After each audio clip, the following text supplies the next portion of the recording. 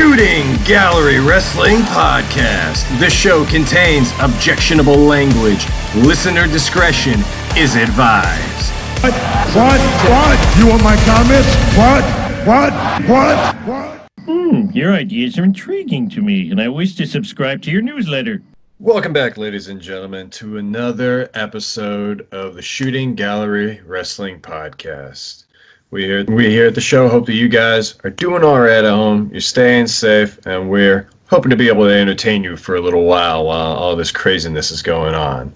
And before we get started, just want to say thank you everybody that has followed us from the XFL and Hinge time. It was very short-lived, but we thank you very much for coming over and still spending some time with us. Before we get started, just want to make sure you guys follow PWN Newsroom and make sure to follow 503 Sports if you want to get some old school XFL gear. Keep the dream alive. Maybe one day again it will return. And if you want to help support this podcast, go check us out on Anchor. Just put in Shooting Gallery Wrestling Podcast. And if you want to throw a couple of bucks our way, we would really appreciate it. And we have a brand new YouTube channel. And guess what the name is? The Shooting Gallery Wrestling Podcast. You are correct. That is indeed the name. If you want to help us out there, please give us a follow, a like, a share. If you could do that, really make our day. And so, James, how are you doing today? What are we going to get into? First off, I'm praying to the Messiah. I didn't really take you for a very religious type. I very much am. As I have seen the light burning down in my soul, will you pray for me? Yeah, you're right, sure. Dear Almighty Messiah, you have risen to conquer the beast on the mountaintop. We pray for the Messiah, for he has sacrificed himself at Mania, shall claim gold on the top of the mountain, as the non-believers will be crushed by the curb stomp to the great Almighty Messiah. Amen. You doing all right over there? I'm doing fine. Pretty stoked. Let's talk about some Raw. Okay. Interesting way to begin. So, for those of you that aren't quite used to what we're doing here now, essentially what we do on every Raw and SmackDown review episode is we talk about the 5 of the main storylines in the ring that we're most interested in. Couple of backstage stories, maybe mix it up, see what's going on inside the minds of the bookers and the owners. And at the end, we let you know who our heels of the week are. Because let's be honest, it's a hell of a lot more fun to pick the bad guy than the good guy. And to start us off with the stories in the ring, let's talk about Drew McIntyre. How could you not? This week's episode opened up with him. And he issues a challenge to Seth Rollins. And in case you missed it, we haven't had a podcast to cover it. This is our first chance to. Seth Rollins beat the hell out of Drew McIntyre behind his back after Drew McIntyre finished the match last week. And Drew didn't really appreciate that. He was not too happy. But he decided, you know what? I'm going to give Seth Rollins a chance at the title. And first mistake, wait a sec. This seems kind of stupid, Drew, from my perspective. You're kind of sending a message to the locker room that the only thing you really got to do to get a title shot, Drew McIntyre, is, attack him from behind. Like, boom, all you got to do is just play dirty, and you're going to be rewarded for it. I kind of think that Drew McIntyre is sending the wrong message to the locker room. It seems kind of reckless on his part. What do you think, Mr. James, or whatever Children of the Corn Malachi follower you seem to have turned into? Malachi. Oh, what? What, you don't like the prayer that I did for the great Messiah, for great Seth Rollins? This is basically the storyline from the biblical times. A man sacrificed himself, gets his chance, redeems himself, and gets a chance to be glorified. That's the Messiah, or whatever you believe in. But yeah, I kind of fear that's what this storyline for Seth and Drew McIntyre is shaping up to me. That's why I did the stupid little prayer with the monks in the background audio. I know, trying spice up the podcast because we're going to do multiple podcasts a week, so we got to make stuff interesting. But geez, this right here, it has the potential of being a great match, but I like the attitudes of fighting champions, but usually when you have fighting champions, they lose their belts very quickly. Roman Reigns has done it. Dean Ambrose has done it multiple. You want to call him John Moxley, but in WWE, he's Dean Ambrose. I bit my tongue there. You got me what I was about to try to say there. But fighting champions in Raw don't last long. No, they usually don't. Even ones like Rey Mysterio after the whole unfortunate Eddie Guerrero thing. But the uplifting Royal Rumble bit, his winning record was not very good. 5-11, I believe it was. A lot. It seems kind of silly that he would do that. But he's just so damn cool. He gets away with it. And I've been hearing people saying, could he be the new Roman Reigns? Wow, that's interesting because I'm a huge Roman Reigns fan, but Vince is a very picky guy. 1 minute you're up, next you're down. Could he be getting groomed to take Roman's place? I don't think so, because when you look, I think the face right now of the WWE, especially Raw's brand, is Drew McIntyre because A, Roman Reigns is not there, and B, Cena's retired. But you also have Becky Lynch on Raw. Mm-hmm. So you have her as a face. And I think she's more of the face of the company right now than Drew McIntyre. But damn, Drew McIntyre, each time I see him in that damn ring, I'm getting sold on it every single time. I'm like, man, he can actually do this. But I just don't like I'm going to put the title on the line every single night type of things. You do that with the Intercontinental, and you do that with the U.S. title. The Achievement for Declaration of Performance Award, which is known as the United States title. That's debatable. I like the U.S. title quite a bit. It's finally getting love now that it's on Raw. When it's on SmackDown, it's a pre-show afterthought. It goes through its ups and downs, just like any other mid-card title. But I think it's had just as many ups as the Intercontinental, especially if you go back to the WCW days. Yeah, correct. You just don't do fighting champions when you are the Universal or the WWE. Because you're gonna allow lower card guys like you could say Andrade's a lower card. Andrade. Who's the my mind's going blank. Who's the crew with Andrade?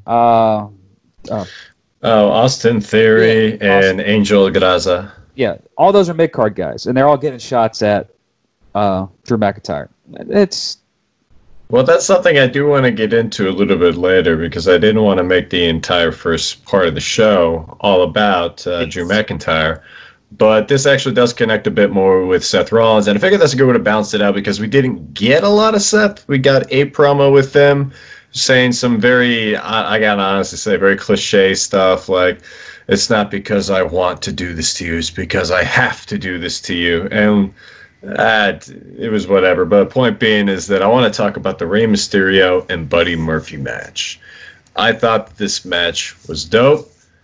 I thought that it was high-flying, exciting. It was everything that you could have wanted out of seeing these two fight. However, I don't think the Rey Mysterio should have been the guy to win that match. I think that it should have gone to Buddy Murphy. I take nothing away from Rey Mysterio. The man's a Hall of Famer. I've rooted for him most of my life. He's a Mexicano brother.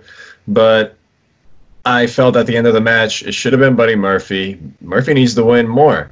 So many times over the last 6 months, it seems like he's going up, and then he's immediately brought down. Oh, you're going up against Aleister Black. You're going to have a pretty good rivalry, but you're not going to win one match.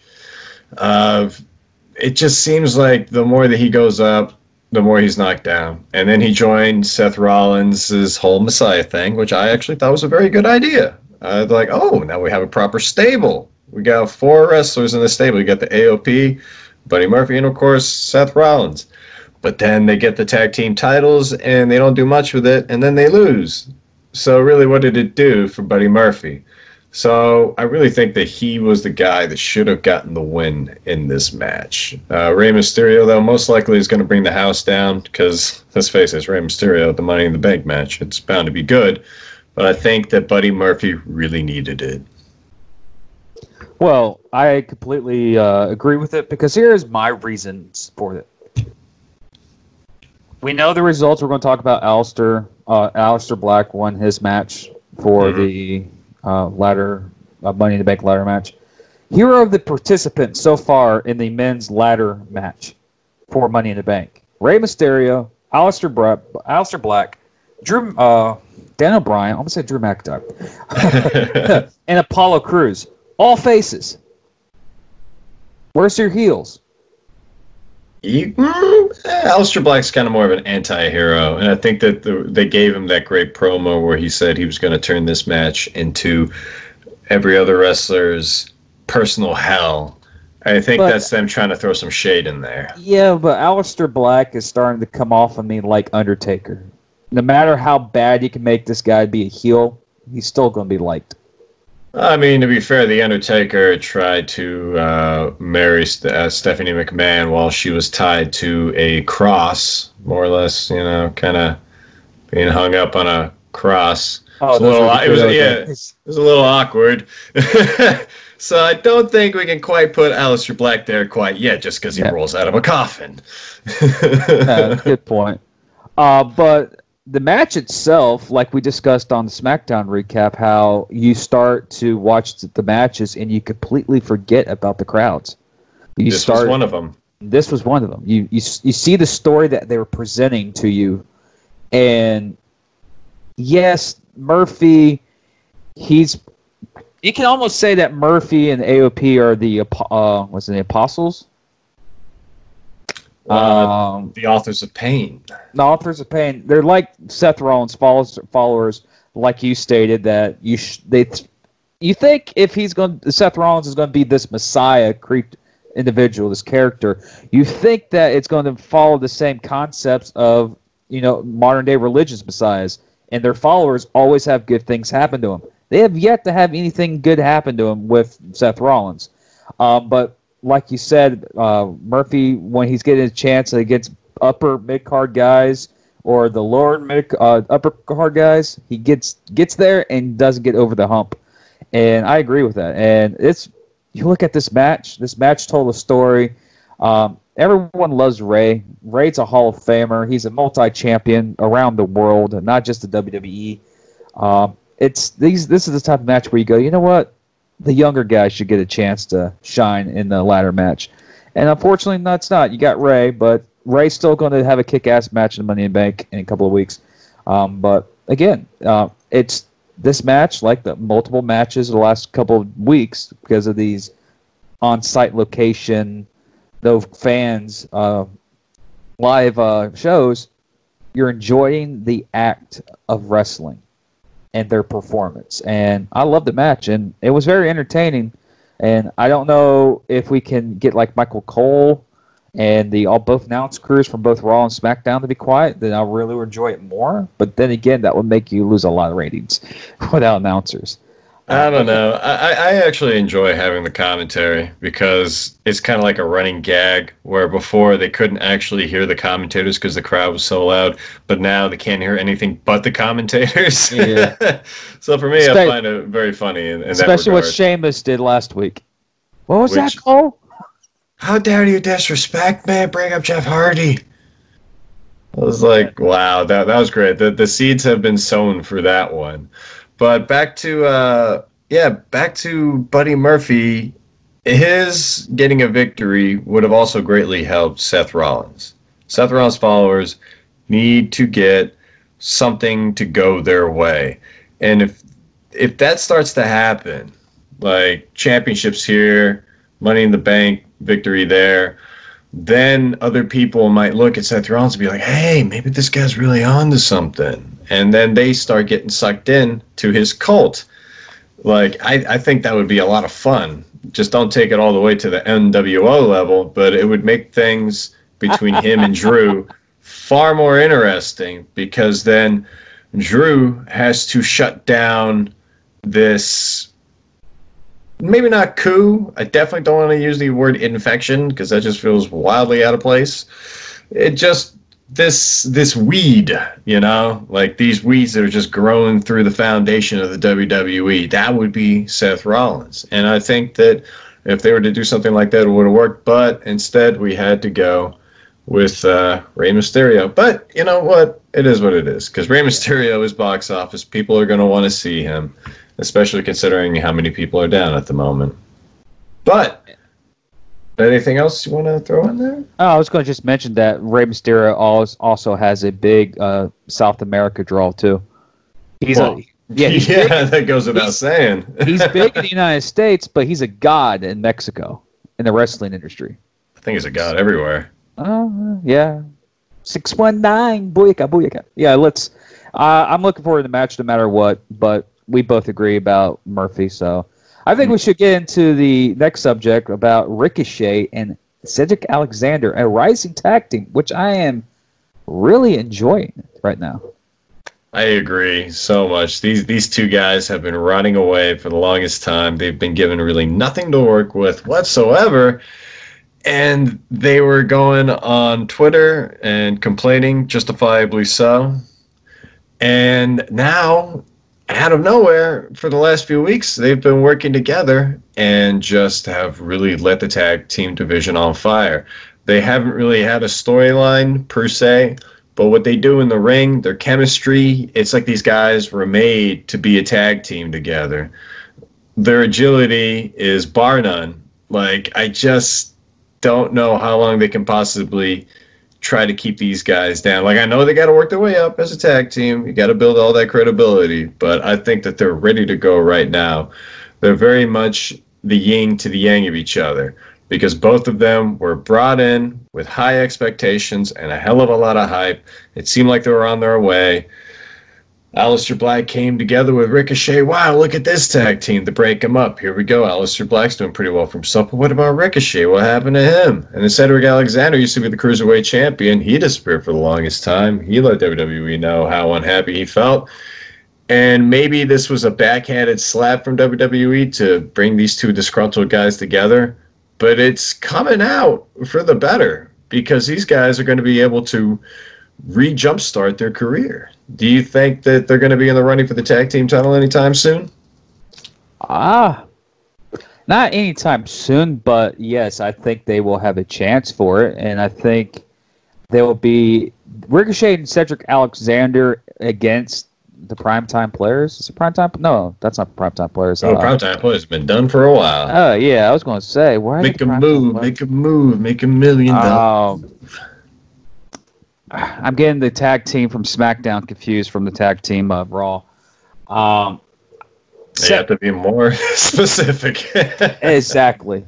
But Ricochet and Cedric Alexander, multiple-time Cruiserweight champions between both of them. I think Ricochet is former... I think he had United States. Yeah, he had United States. Cedric Alexander was Cruiserweight. And I think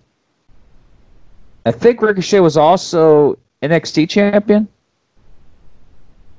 Again, I'm not the NXT. I regrettably don't watch enough NXT. I just watched the Twitter working highlights, on it, though. But do I see them as a tag team that can potentially go to Money in the Bank, Backlash, Extreme Rules, or any one of the pay-per-views and go up against a Raw tag team? Yes. And win the tag team titles?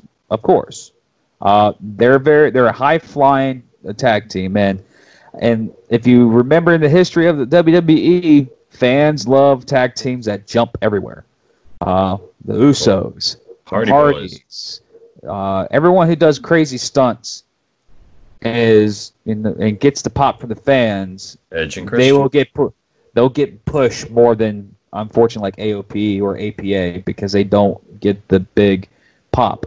I do wonder though. They did get the pops, but they weren't just high flyers. They were more bruisers. Well, what about the Lucha House Party? It's hard to say that nobody jumps higher with more agility than they do, and they don't get a whole lot to do, unfortunately. Well, I think they're amazing in the ring, but do we ever see them in any kind of storyline? yeah, it's same with Sin Cara and man, I forgot the guy's name. I don't even think he's in the WWE anymore. Well, Sin Cara had a lot of backstage problems. Lucha. Yeah,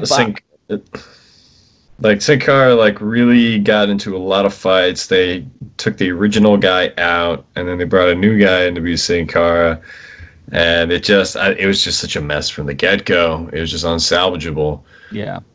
But one thing WWE needs to get better at is working with lucha performers. Correct. Sorry, didn't mean to cut you off there. No, it's fine, because I was going to bring something up about how the WWE mistreated a lot of their lucha performers, and that's why they're succeeding in the NWA, the ROH, and the AEW. It's because they can go into those other promotions and use their experience in their field of lucha underground type of wrestling and thrive. WWE, I don't think, is ready for a full lucha type of takeover. But we're getting off the subject. But still, I agree. The same thing about Ricochet and Alexander. High flyers get a lot of pop. They get eyes, and usually tag teams that have that new pizzazz like them, they get pushed very quickly to the top. And I won't be surprised if they get a title shot. Do I see it within the next couple of weeks? No, I see it maybe in a couple of pay-per-views from now, maybe in the July pay-per-view or June pay-per-view. But I love this tag team. Just hopefully, they stay safe, they don't get hurt, and we can actually see these exciting tag teams. Once we can get more than just 3 people in a ring, we can actually get, fatal 4-way tag team matches, which I miss. But yeah, I do love these guys. And I think Ricochet is just an up-and-coming superstar. I think he'll be the face of the WWE here in about 2 to 3 years, maybe a little longer than that. Really, the face. He's still considered that mid-card guy. It's like Cena. Cena was a mid-card guy for 2 to 3 years. Yeah, but Ricochet is nowhere near as big as Cena. If there's one thing Vince loves, it's big dudes. Roman Reigns is somebody that you could see taking out Brock Lesnar, and we saw what happened when they put Ricochet against Brock Lesnar. They showed him very little love, which tells me they're not trying to do that. Yeah. Well, Rey Mysterio, I feel like that's a complicated one because, unfortunately, partially because of Eddie Guerrero. After everything that had happened, they created a big storyline for him. And also, Rey and Brock were good friends backstage. Yeah, but WWE really went out of their way to use as much of the Eddie Guerrero death as they could to put butts in seats. And Rey Mysterio, who is tremendously talented, it never should have taken this for him to get the world title. He should have had it long ago. They used this storyline to put the title on him, and they didn't even really treat him that well. Remember, his record was around 5-11, so he didn't win a lot as champion. He definitely reaped a lot of the rewards, and again, I mean no disrespect whatsoever. This is just the circumstances. It doesn't really help there. It's just complicated. I feel uncomfortable talking about it, but you see what I'm getting at. Yeah, going back to when Rey Mysterio and Eddie Guerrero that time, that they had the feud for months, and then the tragic death of Eddie Guerrero was during their feud. Yes. So, and plus, I still remember watching that SmackDown the 2 days after. I'm like, oh wow, this is really crushing. And Eddie Guerrero, man, it's been a while, but that man's just his name itself just resonates excellence. Yeah. But let's move on. Let's get away from the depressing talk, and let's talk about. I hope that I'm wrong, and I hope that Ricochet can be the face one day of the WWE. I just kind of find it hard to believe the WWE would do it that way. But however, let's talk about this right here. Could this be the group that Ricochet and Cedric Alexander actually wind up working with? Zelina Vega's stable. I think this would be a lot of fun to put these guys together. But on the other hand, did Drew McIntyre just kill this entire stable before it really had a chance to flourish? last week when I saw how many people were working underneath Zelina Vega under her leadership, I was like, wow, she is killing her right now. It's like if you took not Tamina, who am I thinking of? Good Lord. Well, take a little bit of Paul Heyman and you take Sunny. If y'all can go far enough back, you remember Sunny and just how manipulative and ingenious she was. She could get anybody to do anything for her. And so you throw in the gorgeousness and the brains of Sunny, and you mix it in with Paul Heyman and his deviousness, and Lord knows that Zelina Vega's got a lot more hair on her head than Paul Heyman, so that's a good thing. She's got her hair. You put them together, and that's what she had going. I like the stable of Andrade, Cien Almas, Angel Garza, and Austin Theory, who, to be honest, I haven't seen a whole lot of Austin Theory, but what I did see before, the guy's pretty good. I thought that they all did a lot. They did a lot to put over Drew McIntyre, but it really is hurting this stable. Do you think they're done for? Do you think there's any way that we could salvage this? And do you think that could be the direction that Ricochet and Cedric Alexander go? Because it seems to me like this is the best fit for them. How can I really approach this? I really don't like that Zelina Vega stable against Drew McIntyre. I don't know why they started to do that right after WrestleMania.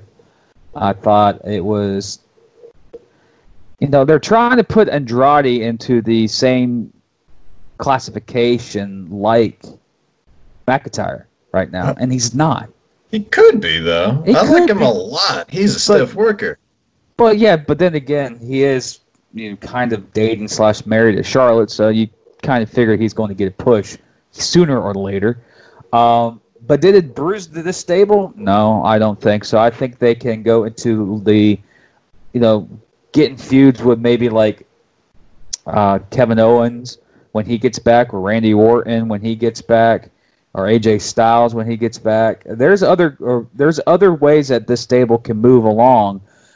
Because right now that they're in limited rosters in Raw and SmackDown, you don't have a lot of places to go at the moment. But it doesn't mean this. They want to make the stable. Hey, the stable is here. They're going to be an up and coming stable. Let's go after the king first, which is Drew McIntyre, and see what happens. And yes, sometimes they got knocked down. Now the question is if they rebound, who will they go after next? And now if they start, getting knocked down by everyone they face, then yes, the stable is a ruin. But I don't think so. I just think that because of the limited rosters right now, you have to have something to kind of, fill the weeks on each episode until we get back to normalcy here when everyone can actually be in attendance at the events. But I don't think the stable is ruined. And plus, they're making Drew McIntyre look like a god. But yeah, I don't think it's bad. But then again, there could be something else being working up the sleeves of Vince McMahon. But yeah, I hope so, because I was definitely entertained by the end of the match, but I felt terrible for them because they all just got kicked right upside the head, especially Angel. He was bleeding by the end of the night. Definitely got some good color in there. I always enjoy a little bit of blood that adds a little special something to a match. But you can be rest assured that Vince McMahon got in the ear about that. Once McIntyre saw that he was bleeding after he got the 1, 2, 3, I was trying to read his face when he looked at Angel Garza's face and he sees that he's bleeding, and you could almost read his thoughts. There's a thought bubble. Ah, oh, damn it. Vince is going to chew my ass out when I go back there. I'm going to go around the long way. I hope that you're right. I do hope that this stable can continue because I feel like it's so unique. We never really have stables anymore. And how many stables have we had like in the last 15 years that were actually run by a woman? A truly hot, sexy lady who is also just intelligent as she is deadly because she can legitimately wrestle, being the head of a group of these guys. Like, I really think that they got something special going on here, but it would be an absolute shame if it all just got destroyed before it could really flourish. That's most likely going to happen. This is why we can't have nice things. That's why 3 hours of Raw is useless. You can do it all this in 2. Well, we'll see what we think at the end of the show. I got my rating. We haven't forgotten about that. That's for sure. But storyline number 5, which is unfortunately kind of got to be a mixture of real life as well. I prefer to keep the backstage and and what happens in the ring separate, but it's really hard to do sometimes. But 5th story of the week: has Nia Jax improved since she got back from injury? Now, we all know, if you pay attention to Raw, and if you're listening to this, you probably do, we all know that Nia Jax has certainly had her ups and downs. Ups in the sense that she had a great storyline with Alexa Bliss, where she was being bullied all the time. She thought that she had the best friend. Turned out it wasn't. It was the ultimate betrayal. She went on to WrestleMania and won the title from Alexa Bliss. She definitely has had the biggest of highs. However, not that long ago was the infamous incident where she turned around and punched the living crap out of Becky Lynch in her face and broke her nose and gave her a concussion. However, much like the Big Bang, that had some creation behind it because the man was born that night. So, like her or not, Nia Jax has had a big part in the history of the WWE. She definitely has had big moments, or at least had moments that led to moments. Let's put it that way. Recently, her and Ronda Rousey were kind of going back and forth on Twitter, each calling the other unsafe. But unfortunately, Nia did herself no favors this past week. She's having a match with Kairi Sane, very important match. Whoever wins gets a spot in the Money in the Bank ladder match. And, well, needless to say, we all knew Kairi Sane wasn't going to win because she's so much smaller than Nia Jax. She did the best she could. She was going after the once torn ACLs of Nia Jax, doing everything that she could, pulling everything out of the arsenal. It wasn't enough. Nia Jax wins. That there was a spot during the match that scared the ever-living crap out of me, and I'm glad I wasn't the only one to notice because I did see it pop up quite a bit all over YouTube, was the really, really botched buckle bomb.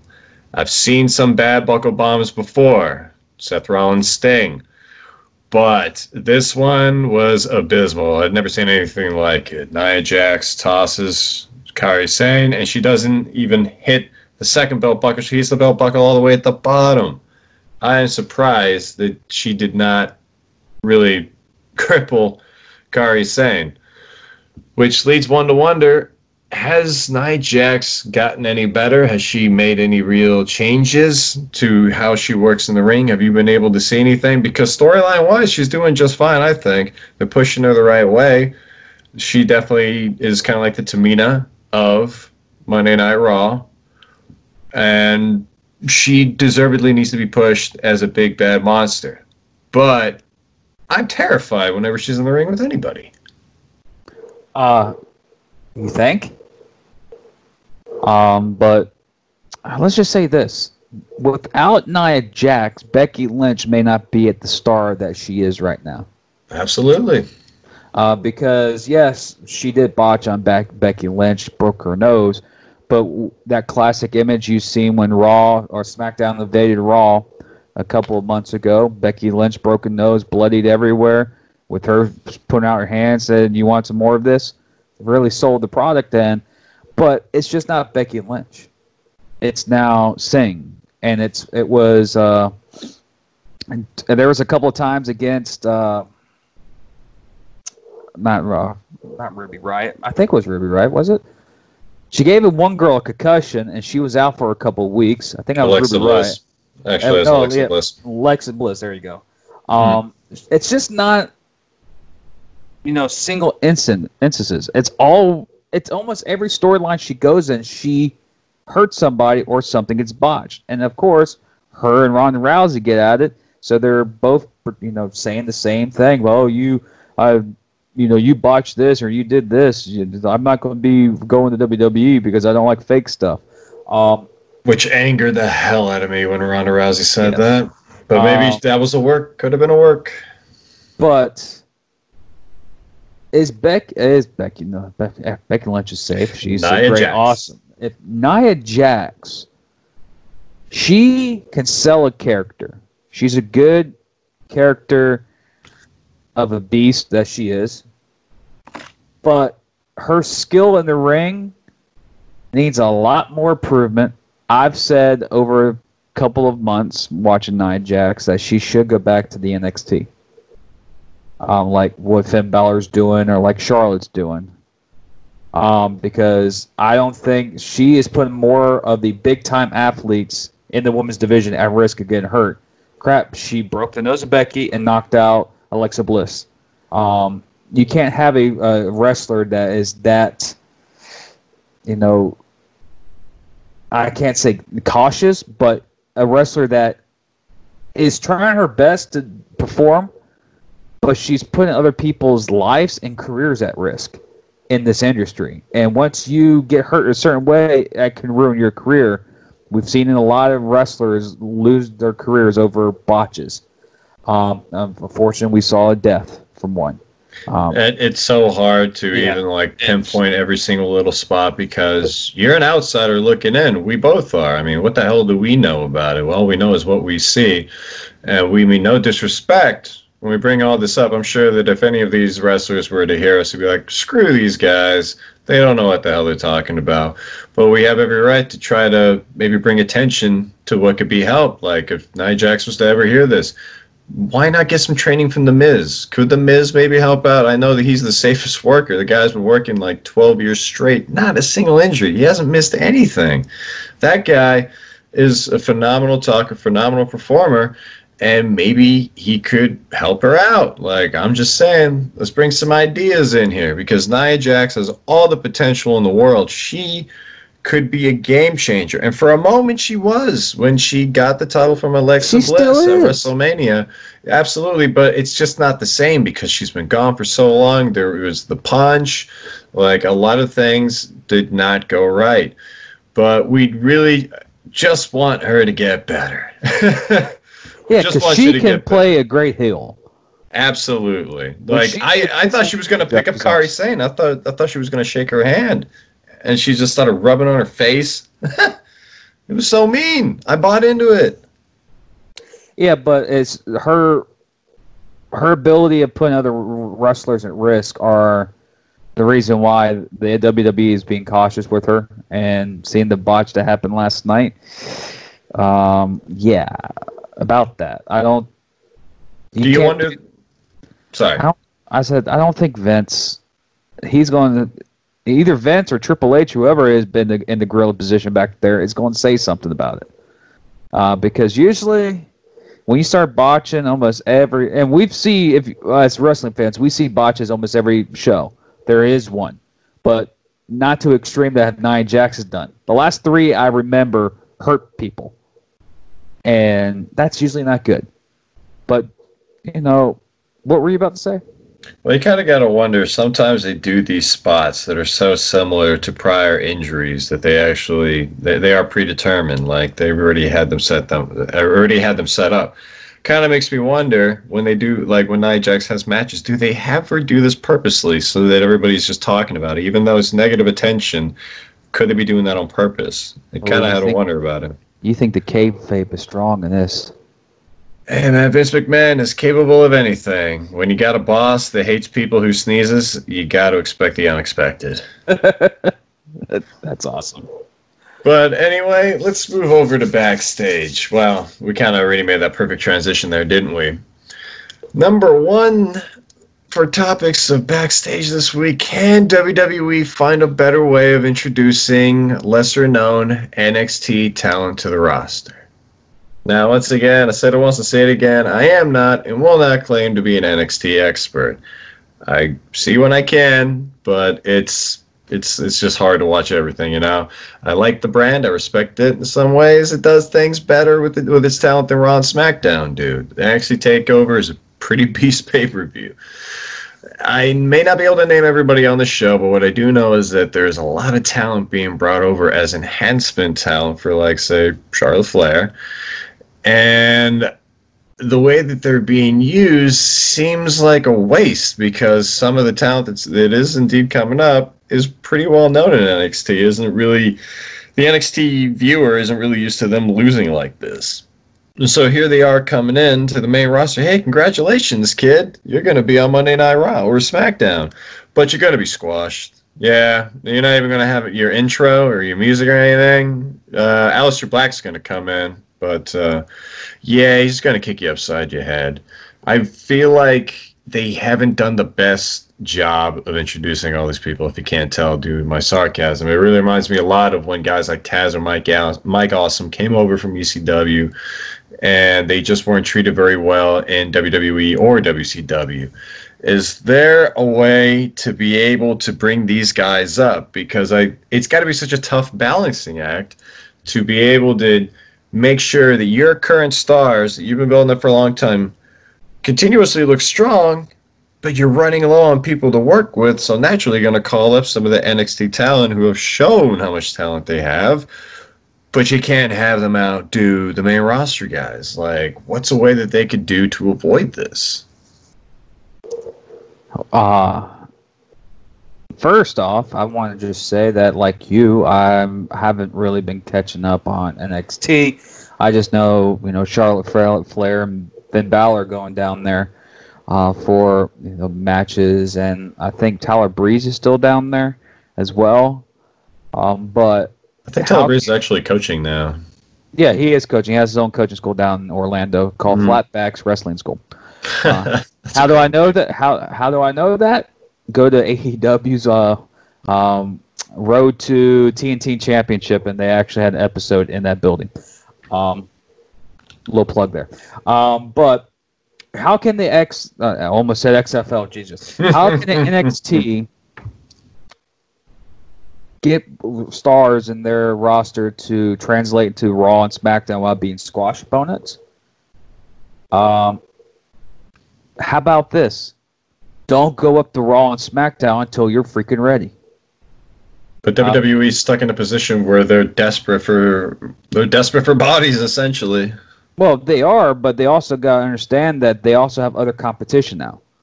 Yes, NXT is on Wednesday. Yes, AEW is on Wednesday. You have, competition between the two promotions right there.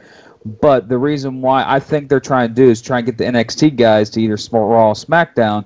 So when the AEW crowd's not watching AEW and they go watch Raw and SmackDown, they'll be like, hey, who's this guy? And he made this, he did this match. Yes, he lost, but look at him. He's from our NXT. I think it's more of like a cross-promotion to get more eyes on the NXT than actually getting them on the main roster. Because we've seen over the last couple of months that since AEW has arrived into the industry, they have been treating the NXT just as as another brand, not as a developmental league. So they're trying to mix match, trying to get eyes on certain stars in the NXT to put them in a pedestal, which when people turn on TVs on Wednesday night, they're like, you know what? I'm not going to watch Dynamite. I'm going to go watch NXT because I saw this guy on Raw almost beat Aleister Black in a awesome, 2 out of 3 falls match, whatever. But we've known since NXT's been in existence, there's been guys who have been called up in the NXT to the main roster that have just flared out in a month or so. I just flared out. Just picturing a napping Ric Flair. Oh, he flared out. but having stars or up-and-coming stars being sent to Raw and SmackDown just to get more eyes on them is good, but at the same time, you're diminishing the product of NXT. You have other competition out there now at WWE. I understand what you're trying to do and how to introduce these guys, but you got to know how to do it right. Just don't start throwing guys on Raw and SmackDown thinking that's going to make people turn into Raw and SmackDown because a guy on NXT is on there. No. And for the love of God, stop feeding him to Sheamus. He's not even playing with his food. He's just going through and killing everyone. Stop it. Don't have him go play Sheamus.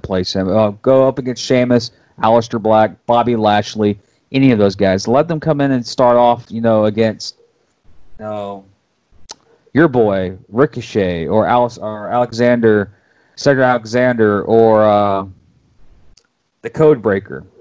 Or whatever his name is. The Codebreaker. The Codebreaker always makes me think Mr. Chris Jericho. The Champion is on the other show. Mustafa Ali. There we go. The hacker. I missed him. Well, we think he's a hacker, but he's on SmackDown, not Raw. But you understand what? Go after guys. Correct, Yeah. Go after the guys who are in the same weight limit, and don't call these guys up to get their butts kicked by superior talent. I just hate squash matches if it's a useless storyline. But yeah, I think because the reason why you brought the talent between the brands is because there's other competition out there right now, and the WWE is forcefully trying to get people to watch NXT because NXT is not doing too well against ratings against the AEW, so that could be the reason.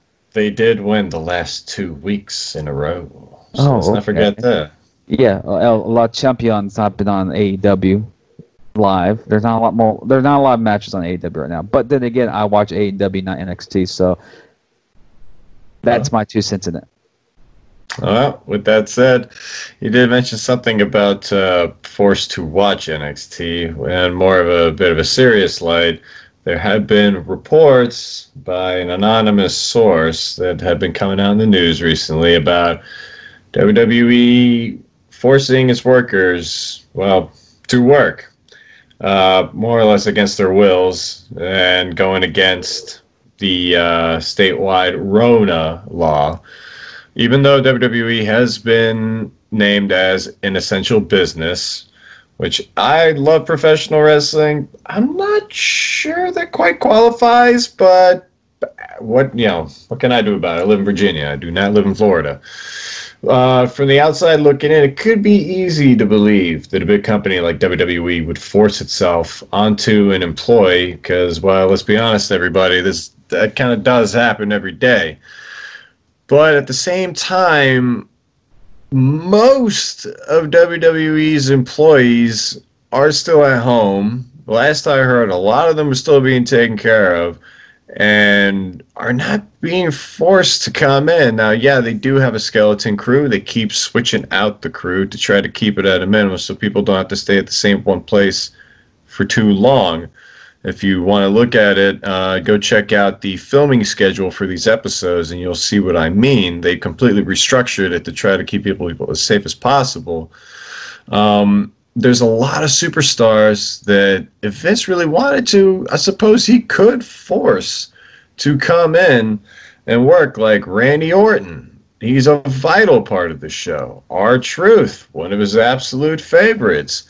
Hell, even Edge. Edge has got had a 25 appearance contract. I think now he's down to 21 or 22. But there's so many people, writers, cameramen, soundmen, that aren't coming in because they don't want to, and WWE's allowing them to do that. Now, whether or not this guy is lying, I don't think that's up to me to say because I don't know. I'm not there. I wish that I could be a fly on the wall because honestly it'd be fascinating as all hell to see how WWE is getting through all of this because it can't be easy. But their actions so far that I have seen have shown me that they've been trying to do the right thing, like Roman Reigns, one of the biggest guys on the roster, if not arguably the biggest. They're allowing him to stay home because he's at risk. He's got the leukemia in remission. And if he was to come out, there'd be a possibility he could get sick. If they really wanted to, they could try to force him out. But they didn't. So I would need some kind of audio evidence of some sort, which I imagine can't be all that difficult to get. But I'm, for now, reserving judgment. It is possible that this guy is telling the truth. It may not be as well. Vince makes a lot of enemies, and he's really hard to work with. Maybe one way to get back at him is to screw him over by saying, hey, they're forcing us to work. It is possible as well. So I say before we rush to judgment, before we start egging this guy's house and McMahon's house, let's wait and see what happens. Let's see what kind of evidence we're working with. But so far, I like what I'm seeing through the window as an outsider. How do you feel about it? How I feel about it is very simple. If WWE is forcing their talent to wrestle, putting their lives at risk to wrestle, Randy Orton, R-Truth, Kevin Owens, AJ Styles, Edge, Natalya, and the list keeps going and going and going, will all be on Raw. You haven't seen that. the last 2 weeks, the Raw has been skeleton crew, and it's basically been the same people the last 2 weeks on TV. Bobby Lashley, Landrada's stable, Drew McIntyre, Seth Rollins. You don't see the full rosters at Raw, at SmackDown. Yes, is there a possibility of this being the truth? It might be. But if the source was accurate, we will already have TMZ reporting on videos and, phone calls, because they like to dig up stuff on anything and everything, especially during this time and the crisis during the coronavirus pandemic. Stuff can leak very easily. We see what's going on in the NFL. Someone sneezes and boom, it's headline news somewhere. Yeah, they're usually on point about it too. Like if TMZ puts it up, I don't like to give them the credit, but if they say something happened, I'm more likely to believe them. Yeah, and you haven't had the TMZ report it yet. This is an anonymous source, and who broke this source? It's that British podcast / newspaper / wrestling channel that has been attacking Vince McMahon in the WWE for the last couple of months. There's always someone going to dispute Vince. Crap, the former commissioner of the XFL is suing Vince right now. Vince is going through a lot of shit right now. So, yes, we as fans are not getting the best quality at Raw or best quality at SmackDown, but you got to look at the man himself, the man who built this company, the man that put this company where it is. He's being sued. He lost his football league, and he's losing millions of dollars on Raw because this Raw is not on the road. They're not on location. There was no way that anybody could have anticipated this. Exactly. How does one have a blue book to be like, well, when the virus happens, this is how you should react in the business world. But exactly, you see all these stories pop up about Vince, like last year, 2 years ago when Vince McMahon announced the XFL was going to relaunch. Sex scandals started popping up out of nowhere. It's just sometimes, yes, this could be a disgruntled employee. Honestly, I guarantee it's a disgruntled employee who said he's being forced to work, but he could actually be one of those employees where the WWE's like, we're going to fire you anyways because you're useless. And he's the one that was the whistleblower. He apparently got maybe released or fired, and he said, they were trying to force me to work. Oh, so damn, useless, kind of rough. Maybe more is like, you don't have as much tenure. You haven't been here as long as everybody else. I could probably see something more like that going. Unless they're really, really bad at their job and play World of Warcraft while they're supposed to be in a meeting. Yeah, they can find roadies to build those stages there. And once the stage, like the ring's there, everything's set up in that building. That's where they're all recording everything at. So there's no, Full Sail. The Performance Center is a great location for all of it. And it's already built. They don't need to build it. So, yes, you're going to have people who build the rings at every arena, the Jumbotrons, the grand spectacle that is the WWE on Mondays and on Friday nights and on Wednesdays and pay-per-views. Those guys are out of the job because they're not going to location. And I guarantee you those are the people, or guarantee you that's where it came from, one of the roadies saying that we're being forced to do this. And that's the reason why they quit. I guarantee you it's that. I don't think it's an actual superstar. Because if it was, it'd be on TMZ by now. Yeah. I definitely don't think it's one of the wrestlers. It's probably somebody that works on the production side. But I don't know. I'm willing to hold out on that. But again, so far from what I've seen from the outside looking in. Yeah, no, I mean Vince does what he's got to do. At the end of the day, it's not going to please everyone. Shit in history. Oh, absolutely. Exactly. We all know, but from what I can see, it seems like they've been doing the right thing. But we'll find out if there's more to be. If there's definitely more presents under the Christmas tree, they're going to find them. But with that said, let's move on to the last part of the show. And we call this the Monday Night Raw Heels of the Week. Not the most inventive name, but I think you get the gist of it. Each one of us is going to be picking who our favorite heels were of the night. So for me, I guess I'll start it off. Gotta go with Shayna Baszler. Wow, she has just been a wild animal recently. Kind of reminded me of a really, really, really angry Taz. Just showing no mercy whatsoever. I can't seem to stop talking about Taz today. Shayna's attacks that are quote unquote breaking arms are doing a really good job of putting her over as a monster heel. She really seems to give no F's about what's right and what's wrong. She's been, I feel like since she lost to Becky Lynch, she has been letting her rage just be felt throughout the roster. Whether you're on the main roster of the NXT, she don't care. She's going to destroy you. And I think that they're definitely going to have a rematch between her and Becky. I could see Shayna Baszler winning the Money in the Bank. But right now, her heelish work of the week definitely is making her one of the nastiest women on the planet today. And James, who could be possibly your pick for the heel of the week? My heel of the week is the Messiah. Oh. The reason why he is the heel of the week is because he got Drew McIntyre to give him a title shot that, unfortunately, Messiah does not deserve. You don't lose at WrestleMania and get the number one contendership the next night. But Seth Rollins, I know a lot of people don't like Seth Rollins, and this is a Messiah character because saw a lot of stuff on Facebook and Twitter. People don't like the Jesus part type of Messiah portray that he's doing. That's beautiful heat. And that is a great heel. And the reason why I like it is because I have a dream match from this character of Seth Rollins. It's the Messiah, Seth Rollins, versus Judas, Chris Jericho. That would be such a epic match that unfortunately we'll never see. I think they've wrestled before, but it was in the WWE, and it wasn't Judas, Chris Jericho. It was Y2J. Mm-hmm.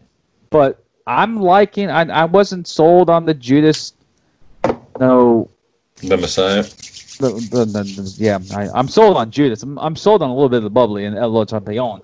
But I'm not sold on.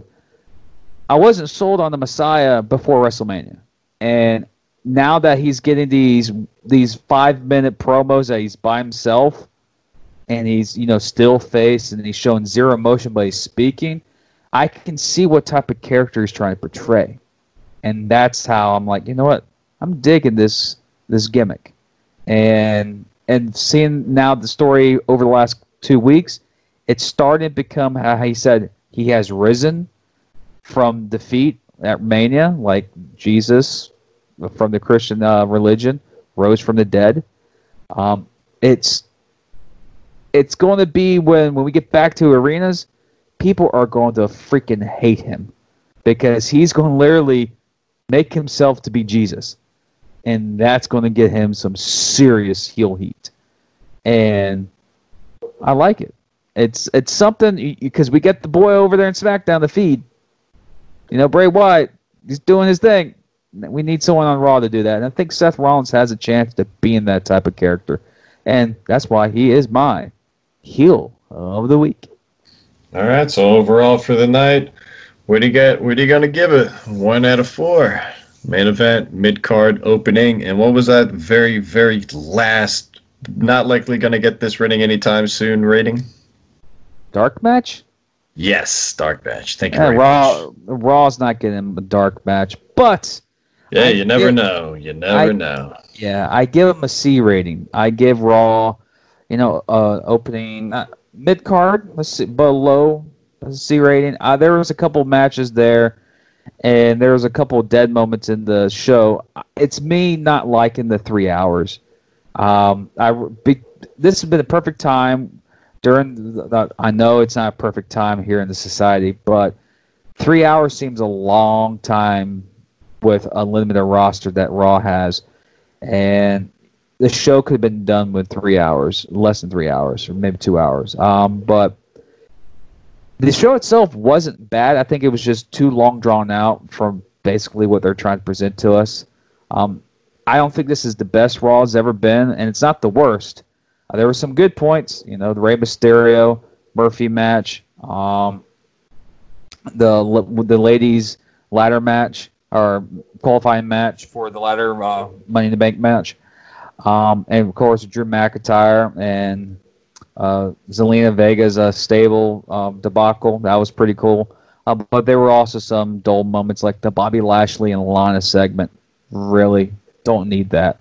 I just remembered they never finished that. We never did get to see him roll the other one, did we? No. Yeah, he did. No. He did? No. Because he rolled the big one, and then there was another one, and then they cut to commercials. And unless I missed it, one of the listeners, please let us know if I missed it. But it seemed like they teased it, and I don't recall watching it again. Yeah, so I give this a mid-card level. It's a low mid-card level rating this week. But then again, there are some high points, but there was also, in my opinion, a lot of dull points. But what's your rating for Raw this week? Man, I actually had a pretty good time with it. I definitely enjoyed it a good bit. I would definitely give it a mid-card. For sure, solid. Like, definitely above opening. But it kind of sounds like you're telling me is you would put it like definitely above an opening, but on the lower mid-card. So just barely into that 3 mark. I would say solid 3. Yeah. So I agree with that. This Raw let's just say that this Raw was better than the old Velocity days. Oh, come on. That bar is way too low, man. That's just mean. I feel bad for the guys that worked on Velocity now. Yeah. But I thought that this night did a hell of a lot more good than it did bad, even though I definitely have my complaints about Rey Mysterio winning, but I'm not going to totally complain either because it's still Rey Mysterio. It's win-win. I just would have gotten bigger win if Buddy Murphy had won, because that would have added more layers to the onion of Seth Rollins taking over the locker room, but maybe that's just a pipe dream. Drew McIntyre, kicking a lot of ass, enjoying him very much, even though he did damage to the stable. Ricochet and Cedric Alexander, another great week. Nia Jax had a compelling match, although it scared the hell out of me. It's an episode I'm not going to forget anytime soon. So, yeah, I say this definitely is a mid-card episode, a solid 3 overall. And I think it's about time for us to start clocking out, because otherwise we're going to be here forever, and we're pretty sure we've worn out our welcome with everybody. But, James, do you want to throw anything else before we move on and close on out? Let's close this thing out. Nothing to do. Just catch the AEW recap show coming up on Thursday, and we'll talk to you guys on Friday or Saturday. I'm ready. Let's get this thing done. We've been on air for too long. All right. Don't forget, guys, make sure to follow PWN Newsroom. Make sure to check out our YouTube channel, Shooting Gallery Wrestling Podcast. And if you want to tweet us, hit us up. And for now, we'll catch you later, and we'll talk to you when SmackDown comes around. This is a copyright disclaimer. We do not own or have any affiliation with the WWE. This is just a fan-made show, and all musical credit for the intro go to Dance with the Dead. Please go support Dance with the Dead and the WWE.